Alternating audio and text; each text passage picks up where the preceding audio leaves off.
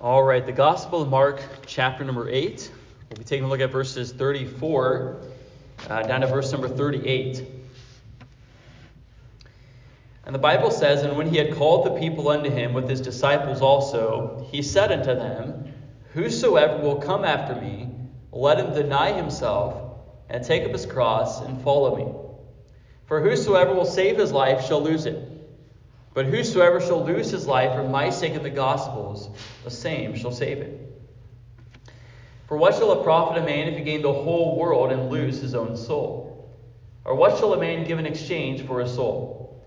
Whosoever therefore shall be ashamed of me and of my words in this adulterous and sinful generation, of him also shall the Son of Man be ashamed when he cometh in the glory of his Father with the holy angels." Let's pray. Father God, we come before you, Lord, and God, we just pray for your help, Lord, just as we would come before your word. We pray that you would help us to understand your word. I pray, God, that you would just give understanding to the hearers, and Lord, I pray that as the word of God goes forth, that it fall upon the good soil, Lord, that your word talks about, the good soil of hearts, Lord, that are ready to receive the word, apply the word, and bring forth fruit within their lives. Father God, I pray you'd help me as I teach and as I preach this morning. God, I pray you'd help me just my voice this morning, and just physically, Lord, I pray just to be able to speak with clarity, Lord, and Lord, just with my thoughts and my words. And I pray, God, that you would just bless the sermon this time, or just this morning. I pray, God, that you would be glorified in it. I pray that the Spirit of God would just speak to hearts, Lord, through the word. I pray this in Jesus' name. Amen. All right, so we are here in Mark chapter number 8. And last week we saw that Jesus was asking the disciples a very important question. And one that I entitled The Greatest Question. And it's a question that really every person has to answer at some point in their life. Who is Jesus Christ? And although the crowds, the multitudes, again, they had a view of Christ where they saw him as a prophet, as a good teacher. Again, it wasn't, they didn't necessarily have anything bad to say about him. I mean, they were comparing him to people like John the Baptist and Elijah. I mean, that's a good group of people to belong to. At the same time, their opinion fell short of the truth. All right, Jesus was much more than a prophet. And when Jesus turned to the disciples, he asked them the same question. Whom say ye that I am? And Peter, as the spokesman for the group, again spoke up, and he passed the test with flying colors. He boldly declared, "You are the Christ. Thou art the Christ, the Son of the living God." Peter knew who Christ was. The disciples knew who Christ was. They understood the important doctrine of the personhood of Jesus Christ. They understood that he was more than a prophet. No, he was the Son of God. He was the anointed one. He was truly the Messiah. Yet, as we also saw last week, Jesus from there began to teach them the Son of Man must suffer many things and be rejected of the elders and of the chief priests and scribes and be killed, and after 3 days rise again. So Jesus, tested them to see if they understood the person of Christ. They did.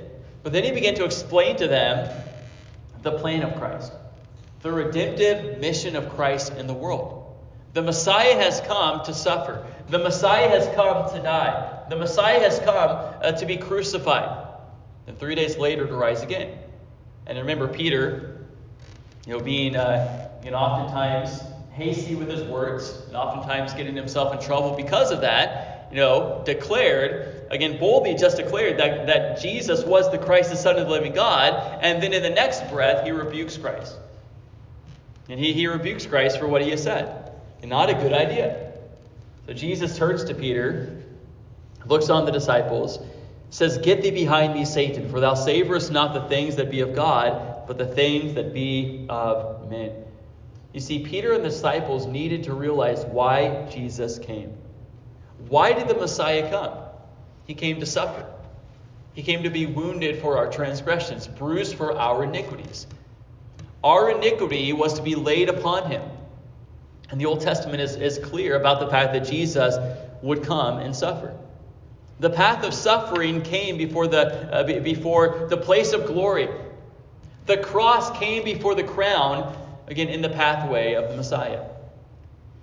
And in the verses before us here, in verses 34 and following, Jesus turns to the disciples and the group that is surrounding him, and he explains to them that if you are going to follow me, if you are going to come down the path of discipleship, you must recognize that just as Christ, in a much greater sense, again had suffering before glory, the cross before the crown, so as the disciple of Christ, even though it will be to a much lesser degree, you will also suffer in this life. There will also be suffering for you in this life before glory. You must bear your cross before you receive your reward, before you receive your crown. See, the path of discipleship, Jesus lays out before the disciples, lays out before those that are listening to him, and he makes it clear that to follow Christ as a disciple required a couple of things. It requires a willingness to embrace a life of suffering and reproach. It requires a commitment to deny self. And it requires a lifestyle of daily taking up one's cross to follow after Jesus Christ. So we see here that Jesus makes it clear what the mark of a true disciple is. And then he also gives us some motivating truths to spur us on to be full disciples of Jesus Christ, not to hold anything back in our walk with him. In verse 34, we have before us the marks of true discipleship. Take a look at verse 34. It says, "And when he had called the people unto him with his disciples also, he said unto them, Whosoever will come after me, let him deny himself and take up his cross and follow me." So we see here that Jesus gathers his disciples together, and again, there's others that have joined the disciples for this, and Jesus gives them an invitation to follow him as true disciples of Christ. Again, to fully follow him as, again, learners of Christ, as followers of Christ, as true disciples of Christ. And notice the invitation that Christ has given here. He says, "Whosoever will come after me." This is an invitation to everyone. Whether you're rich, whether you're poor, whether you're well-known, whether you're unknown, and whether you're a Jew, whether you're a Gentile, whoever you are, you may come to Christ. And Jesus spoke of the fact that, again, many in his day would not come, that they might have eternal life. If they would come, they could have eternal life. And Jesus would not coerce any of them to come. They must choose to come. Again, they must choose of their own will to come after Christ.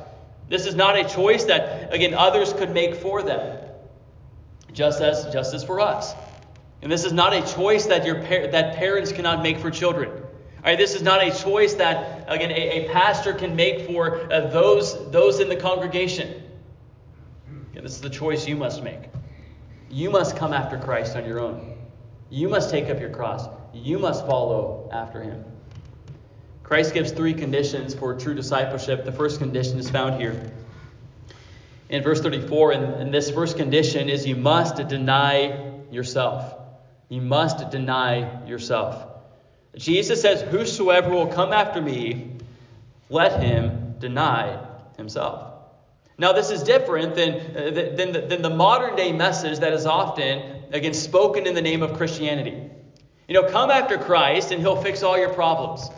Come after Christ and he'll take away all your suffering. Come after Christ and he'll give you health, wealth, and prosperity. Come after Christ and he'll make all your dreams come true. You can just tack him onto your life and he'll make all your wildest dreams come true. But the true message of Christ goes totally against the grain of modern day thinking. It goes totally against the grain of natural, again, human thinking. Again, the way that we naturally think, again, apart from the Word of God. Again, Jesus comes to us and he says, if you're going to follow me, you must deny yourself. Now, the world gives a message that is completely contrary to that. The world says, love yourself. The world says, promote yourself. The world says, again, make sure that you live for yourself. Make sure you do whatever you want to do. Don't let anybody tell you what to do. The world says, look out for number one. Look out for yourself. The world says, pamper yourself. You deserve it. But Jesus says, deny yourself. And Jesus doesn't give that as some sort of optional, part of being a disciple, a true disciple of Christ. No, this is a requirement to be a true disciple of Jesus Christ. we must deny ourselves. Now, what does that mean to deny self? Let me summarize it by saying that to deny self means turning from a life where self is at the center to a life where God is at the center. So it is going from a self-centered life where you're number one, where everything revolves around you, to a life where it is God-centered, God is at the center, everything revolves around God. Everything revolves around Jesus Christ. Ironside refers to this as the utter setting aside of the self-life that Christ alone may be seen. Now, how do you know if you have embraced this attitude, this idea, this philosophy of life? If you can truly say to God, not my will, but thine be done, that is God's will be done, then that is a sign that, again, you are living this truth out. If you say, again, I can say that and I mean it. Not my will be done, but God, thine be done. And that is an evidence that I am living a life where I am truly denying self. So we see the first condition, deny self. Condition number 2, take up your cross. Take up your cross. Jesus says, whosoever will come after me, let him, we go to the second part of the verse, take up his cross. Now, what does that mean? And obviously that doesn't mean, again, maybe you've seen people who carry physical wooden crosses, and again, I've seen them in various places where I've lived, and again, I don't think that's the idea that Christ has here. To carry a literal physical wooden cross around everywhere you go. So what does it mean? What does this cross bearing refer to? Well, the people in Christ's day would have clearly understood, again, this example, this allusion that he was given to, or that he was giving them within this message. You see, in Bible times, the cross was not a religious icon to be beautified and adored. All right, oftentimes like it is today. No, the cross was, again, sort of like you think about our modern day electric chair. It was a symbol of death. It was an instrument of death. It was not something there's nothing beautiful about it. All right, it was an instrument of death. It was an instrument of shame. It was an instrument of reproach. Convicted criminals, they would have to carry their own cross to their death in humiliation before the people.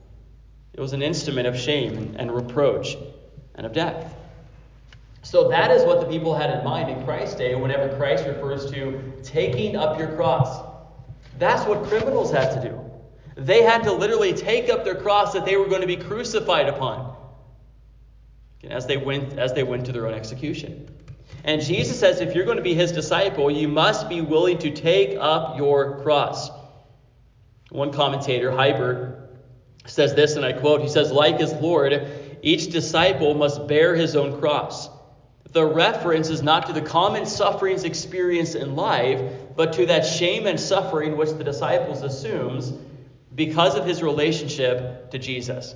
Now, some people have a wrong understanding of this, and they think, well, my cross is some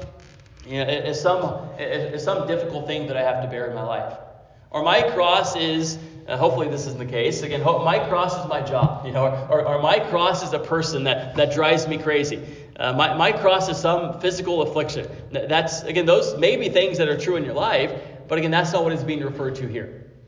When Jesus speaks of taking up our cross, he is referring to the fact that you must be willing to identify with Jesus Christ to be his disciple.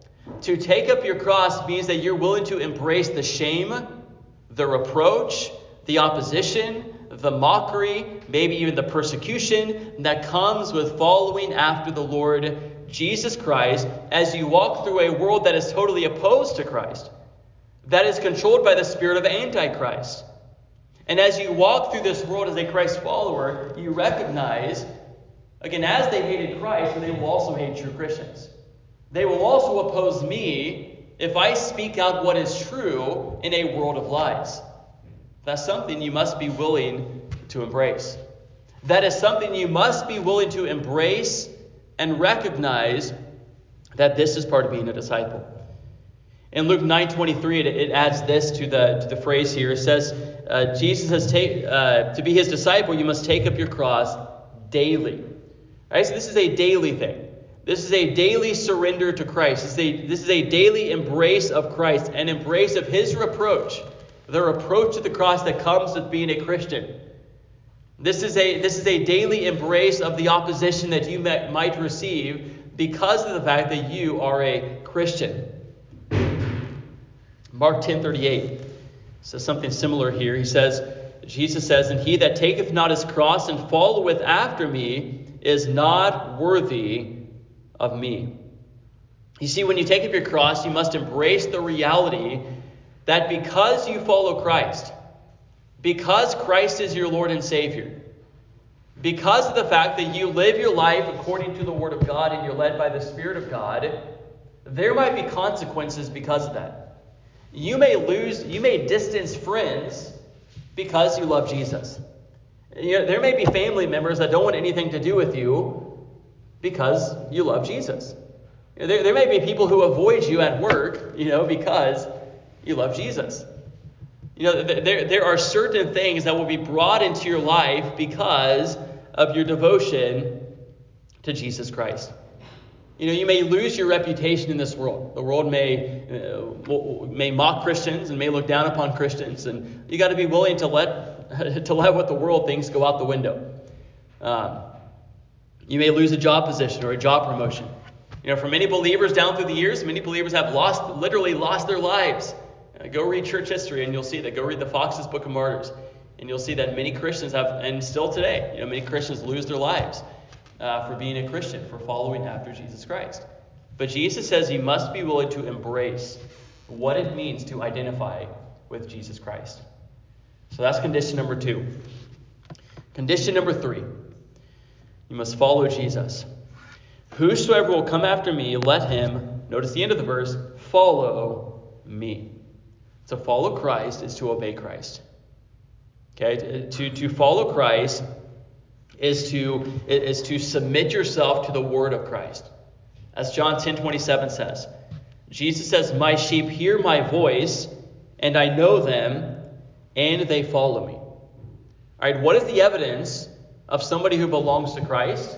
They follow him. All right, somebody who says, "Yes, I follow Christ," but they're going the opposite direction, it makes you wonder. It makes you wonder if they ever got in the sheepfold in the first place. Now, one of the evidences of a disciple, generically speaking, of a child of God, is the fact that they desire to follow Christ. Again, they're not going to do it perfectly. None of us do. But there ought to be at least that desire and that direction of following after Jesus. John 8:31. Then said Jesus to those Jews which believed on him, "If ye continue in my word, then are ye my disciples indeed." So in summary, Jesus says this: if you want to be my disciple, deny yourself, take up your cross, follow me. All right, now let me just give a side note real quick, and then we'll move on to the next verses here. Again, don't let this confuse you. All right, remember even the fact that Jesus is speaking to his own disciples. Men other than Judas. Again, these are saved men. All right, so don't be confused by this. Again, these are not things we do in order to get saved. All right, salvation is not conditional upon our works. Obviously, all right, we're saved by grace alone, through faith alone, in Christ alone. All right, and if these were conditions we had to follow step by step in order to get saved, it would be a form of works-based salvation. All right, so let me say this. These conditions here, deny yourself, take up your cross, follow Christ, are not the root of salvation, which is faith alone in Christ alone, but they are the fruit of salvation. All right, so these are not the root of salvation. These are the fruit of salvation. You see, when God saves a person, he transforms that person. He makes that person a new creature in Christ. And the evidence of that, the evidence that a person has truly, genuinely been converted to Christ, is that they will live a life where, again, they will seek to deny self, take up their cross, and follow after Jesus Christ. Consider what one commentator says, J.C. Ryle. He says, and I quote, he says, "Salvation is undoubtedly all of grace. It is offered freely in the gospel to the chief of sinners without money and without price. But all who accept this great salvation must prove the reality of their faith by carrying the cross after Christ." All right, so discipleship, salvation. They're two distinct things, but they're very close. They're very much closely related things. All right? Saving faith produces discipleship. Salvation will make you a disciple of Jesus Christ. It'll set you on the path of discipleship. And where you are denying yourself, taking up your cross, and following Christ. And that is the fruit of what happens, or what will be seen in the life of someone who has been saved. Let's continue on, though. Not only do we see the marks of discipleship, we also see the motivation for true discipleship. The motivation. Christ gives us some motivating truths to spur us on down the pathway of discipleship. And I want to be a greater disciple, a closer disciple. I don't want to be a disciple who follows Christ from far away. No, I want to be a disciple that follows him, again, as close as I can get. And Christ gives us here some motivating truths to spur us on to discipleship. Truth number 1 is this. Self-preservation brings self-destruction. Self-preservation brings self-destruction. Take a look at verse 35. And Christ has some pretty strong things to say in these verses. And he says this, verse 35, he says, "For whosoever will save his life shall lose it. But whosoever shall lose his life for my sake in the Gospels, the same shall save it." So Jesus here presents two groups of people, representing really two ways of life.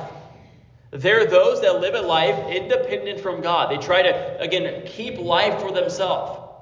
Then there's another group over here, and they live a life of devotion to Christ and dependence upon Christ, and they've given away their life. They've lost their life to Christ. Again, they've given up their rights to their life, and they've handed the reins over to Jesus to be in charge, to be in control, to be Lord. So let's consider these two groups. The first group here are those who live their lives independent from God. Take a look at verse 35. The Bible says, "For whosoever shall save his life shall lose it." All right, we see that there in verse number 35. All right, so here we find is your first option for how to live your life. You can save your life. By how would you do that? Many people do it. By living for self, by living for pleasure, by living for sin, by living for the things of this world. There are many people that cling onto this life as if this life is all that matters, and they forget about God, and they forsake the gospel, and they have no interest in the true riches of the Word of God. They seek after earthly riches, but they have no interest in the true riches of God.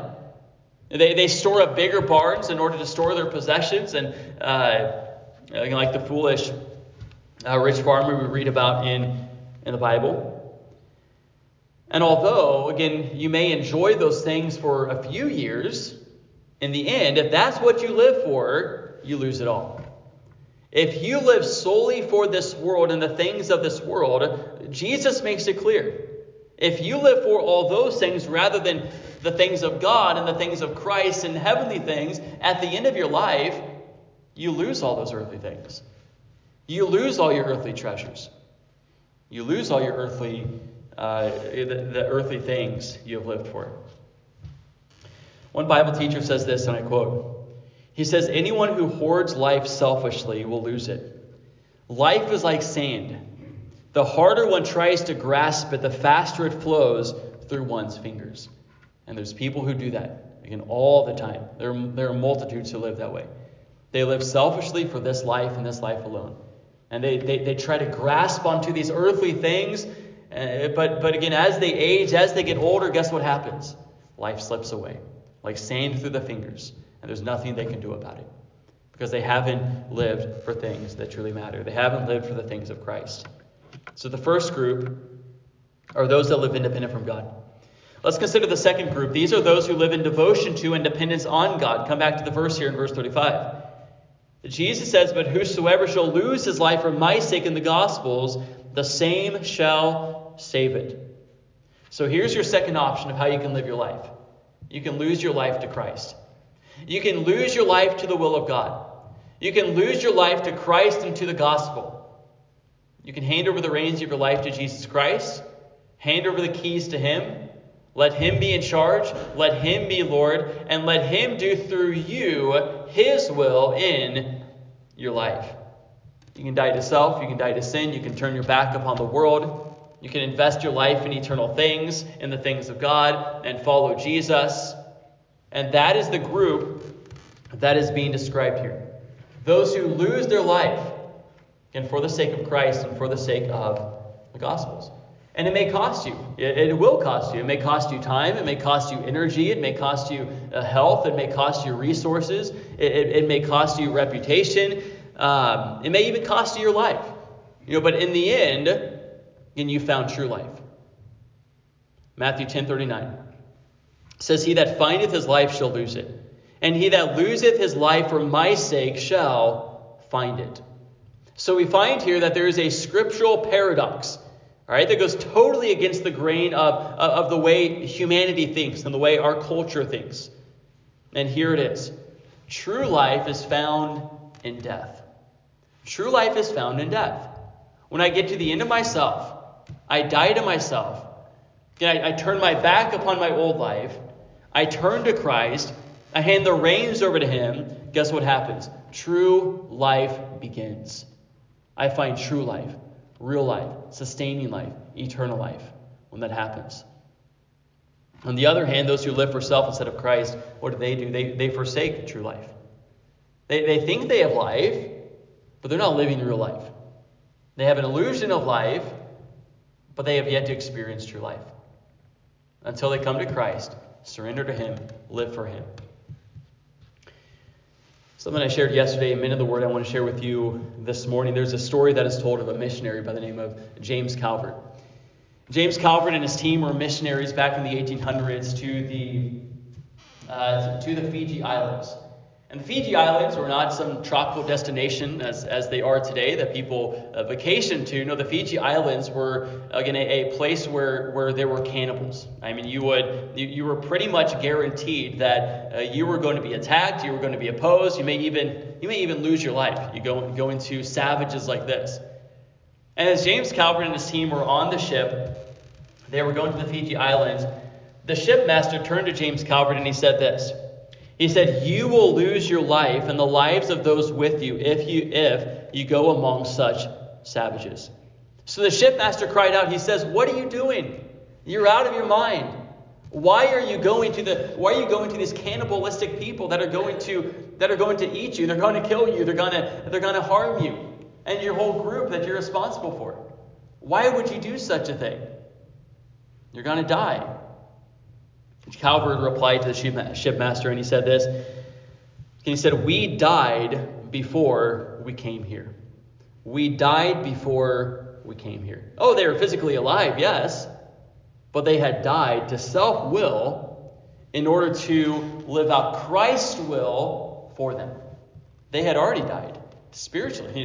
They had already died to sin. They'd already died to the things of this world. They'd already died to the self-life in order to embrace the Christ life. In order to, again, go to these people and, yes, risk their lives for the sake of reaching them with the gospel of Jesus Christ. And to them, again, any losses, again, were much less, were small in comparison to the rewards that would come as a result of that. So here's the thing. Again, do you want to save your life? And do you want to live true life? Then give up the keys. Hand over the reins to Jesus Christ. Let him be in charge. Let him be in control. Let him guide your life. Again, and in the end, you live a life like that. You may not have fame. You probably won't have fortune. You may not have prestige and position and clout in this world. Again, all those things are going to pass away anyways. What do those matter? You're going to have the things that truly matter. You're going to have the things that the world can't give you. You're going to have eternal things that will last beyond this life. Eternal rewards and riches beyond this life. So you lose your life. Lose it in the will of God. Lose it in serving Jesus Christ. And you will find that temporary loss brings eternal gain in the end. Let's continue on, though. We see that's the first truth. The second truth is this. Worldly gain leads to eternal loss. Worldly gain leads to eternal loss. One of my favorite verses to share with unbelievers when I'm witnessing to them is here. And it says this, "What shall it profit a man if he shall gain the whole world and lose his own soul? Or what shall a man give in exchange for his soul?" All right, so in other words, again, what will it profit you if you spend your whole life accumulating earthly riches, living for earthly popularity, living for earthly prestige, living for the things of this life, living for earthly pleasures? If you lose your soul in the end, you got a bad bargain. You got a couple years of enjoyment of earthly things, but in the end, if that's what you've lived for, again, you got a bad bargain. Again, if you lose your soul in the end, what does it matter? The moment you step out of this life into eternity, you can't take those things with you. You can't take the money in your bank account with you. You can't take, again, the material possessions you have. You can't take those with you. And the tragedy is that many people live that kind of lifestyle. They live for the things of this world. They live for the things of this life. And some of them even become rich. Some of them become popular. Some of them become famous. And the world bows down to them and thinks that they're wonderful and great. But to die and lose your soul, is it really worth it? To die and lose your soul because you forsook the true riches that are found in the gospel and receiving the gospel of Jesus Christ, then living a life to the glory of God? That's true riches. That is true riches that will last beyond this life. And your soul is the most precious thing you have. Your soul is that part of you that lives beyond this life, either in heaven or either in hell, depending upon what you did with Jesus Christ. And your eternal soul is more valuable than all the money, all the riches, all the fame, all the power, all the toys, all the things in this world. Your soul is more valuable than all those things. Because all those things pass away. All those things are for a season. All those things are just, you enjoy them for a few years and then they're gone. But your soul lives on. Again, your soul lives on beyond this life. Many people live their lives for the things of this world. They gain the world, but they lose their soul. And like I said earlier, that's a bad bargain. Consider what one commentator said, J.C. Ryle, and I quote, he says, "Of all unprofitable and foolish bargains that man can make, the worst is that of giving up his soul's salvation for the sake of this present world." One who says, I don't want the gospel. I don't want the things of Christ. Again, I don't want that church stuff. Again, I don't want that religious stuff in my life. Again, I want to live how I want to live, and nobody's going to tell me what to do. And we probably all know people who live like that. We all, again, probably know many people who live like that.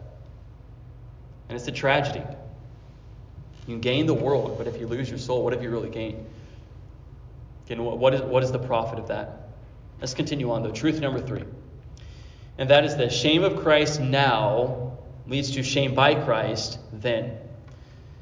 And here's what I'm referring to. Verse 38. It says, "Whosoever therefore shall be ashamed of me and of my words in this adulterous and sinful generation, of him also shall the Son of Man be ashamed, when he cometh in the glory of his Father with the holy angels." Jesus makes it clear he is coming back. He is coming back in the glory of his Father. He is coming back with the holy angels. And he gives a warning that when he comes back, again, don't be ashamed to be identified with Jesus Christ. Don't ever get to a place in your life where you are ashamed to be identified with Jesus Christ. Again, ashamed of his name, ashamed to bear the name Christian, ashamed of his word, ashamed of his people, ashamed of the things of God. Jesus says he will be ashamed of those who are ashamed of him. Albert Barnes, Bible commentator, says this. He says, if we are ashamed of him here, he will be ashamed of us there. That is, if we reject and disown him here, he will reject and disown us there. And again, that's exactly what an unbeliever does. I mean, they reject Christ. They disown Christ. They don't want anything to do with Christ. And therefore, they will be disowned. And a Christian, however, must be unashamed of Jesus Christ. A Christian must be one who would rather be ostracized and rejected by the world than to reject Christ before men. You see, a true disciple is one who will be willing to bear the stigma of being a Christian. One who is willing to bear the reproach and the losses and the opposition that may come in your life, that probably will come in your life, and probably already has. Again, for following after Christ, for living your life for the glory of God. A true disciple will openly confess Christ before men. Consider this quote. J.C. Ryle says this in a quote. He says, "Better 1,000 times confess Christ now and be despised by man than be disowned by Christ before his Father in the day of judgment." A couple of closing thoughts this morning. And we recognize, first of all, that following Jesus begins with salvation. Right? That is the doorway into discipleship, is repentance and belief. Repenting and believing on the Lord Jesus Christ. Placing your faith and trust in Christ and Christ alone is the doorway that opens up the pathway of discipleship. Can I ask you this morning, if you say, again, I know that I'm saved, again, I know that, again, there's been a time in my life when I have repented and believed on Christ, I ask you this, are you displaying your faith in Christ through daily surrender to his will and to his word? His will is revealed in his word. And are you daily surrendering to him, daily taking up your cross? And that is how you do it, is by daily spending time in the word and surrendering yourself to the truth of his word. So following Christ begins with salvation, but it continues with daily surrender, denying yourself, taking up your cross, and following after Jesus Christ. A couple of things real quick. Again, we recognize these things don't save us. They don't add to our salvation. They don't keep us saved. Rather, they are the evidence of salvation. They are the fruit of salvation that will be seen in the life of the believer. Again, understanding to varying degrees. I ask you this morning, are you willing to bear the reproach of Jesus Christ? Do you openly confess Christ before men? Have you lost your life in the will of God? I want to share something with you in closing. And again, I'm not going to hand these out right now, but you can take one of these on the way out. And there's a poem that I came across. And if I've read this before, again, I don't know if I have or not, but I may have. But a poem called The Fellowship of the Unashamed. And I'll close with this. It says here, I am part of the fellowship of the unashamed. I have Holy Spirit power. The die has been cast. I have stepped over the line. The decision has been made. I am a disciple of his. I won't look back, let up, slow down, back away, or be still. My past is redeemed. My present makes sense. My future is secure. I'm finished with low living, sight walking, small planning, smooth knees, colorless dreams, tamed visions, worldly talking, cheap giving, and dwarfed goals. I no longer need preeminence, prosperity, position, promotions, plaudity, or popularity. I don't have to be right, first, tops, recognized, praised, regarded, or rewarded. I now live by faith, lean on his presence, walk by patience, am uplifted by prayer, and labor by power. My pace is set, my gait is fast, my goal is heaven, my road is narrow, my way is rough, my companions few, my guide is reliable, and my mission is clear. I cannot be bought, compromised, detoured, lured away, turned back, deluded, or delayed. I will not flinch in the face of sacrifice, hesitate in the presence of the adversary, negotiate at the table of the enemy, pander at the pool of popularity, or meander in the maze of mediocrity. I won't give up, shut up, let up until I've stayed up, stored up, prayed up, paid up, preached up for the cause of Christ. I am a disciple of Jesus. I must go till he comes, give till I drop, preach till all know, and work till he stops me. And when he comes for his own, he'll have no problem recognizing me. My banner will be clear. These words were found in the possession of a young African after he was martyred for his faith in Zimbabwe. He denied himself, took up his cross, and fully followed Jesus. And there's copies of that on the back if you'd like to take that and just have a copy for yourself. But all right, well, let's close with a word of prayer. Father, we come before you, Lord, and God, I pray that you would take the truth that has been spoken this morning. And God, I thank you, Lord, for giving me the strength to be able to preach. And I pray, Lord, that you would take the word that has gone forth and that you would apply it to hearts. And God, I pray, Lord, that, Lord, you would work in lives. I pray for believers here this morning, God, that you would, Lord, help them to, Lord, just to be full disciples of Christ, to live out this pathway of discipleship, to truly deny self, take up their cross, and follow Christ day after day, Lord, until you call them home.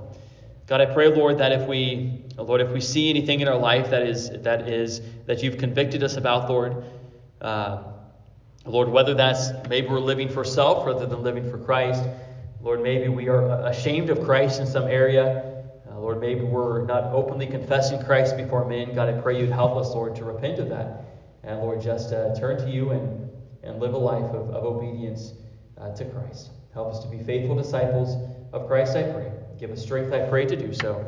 I pray this in Jesus' name.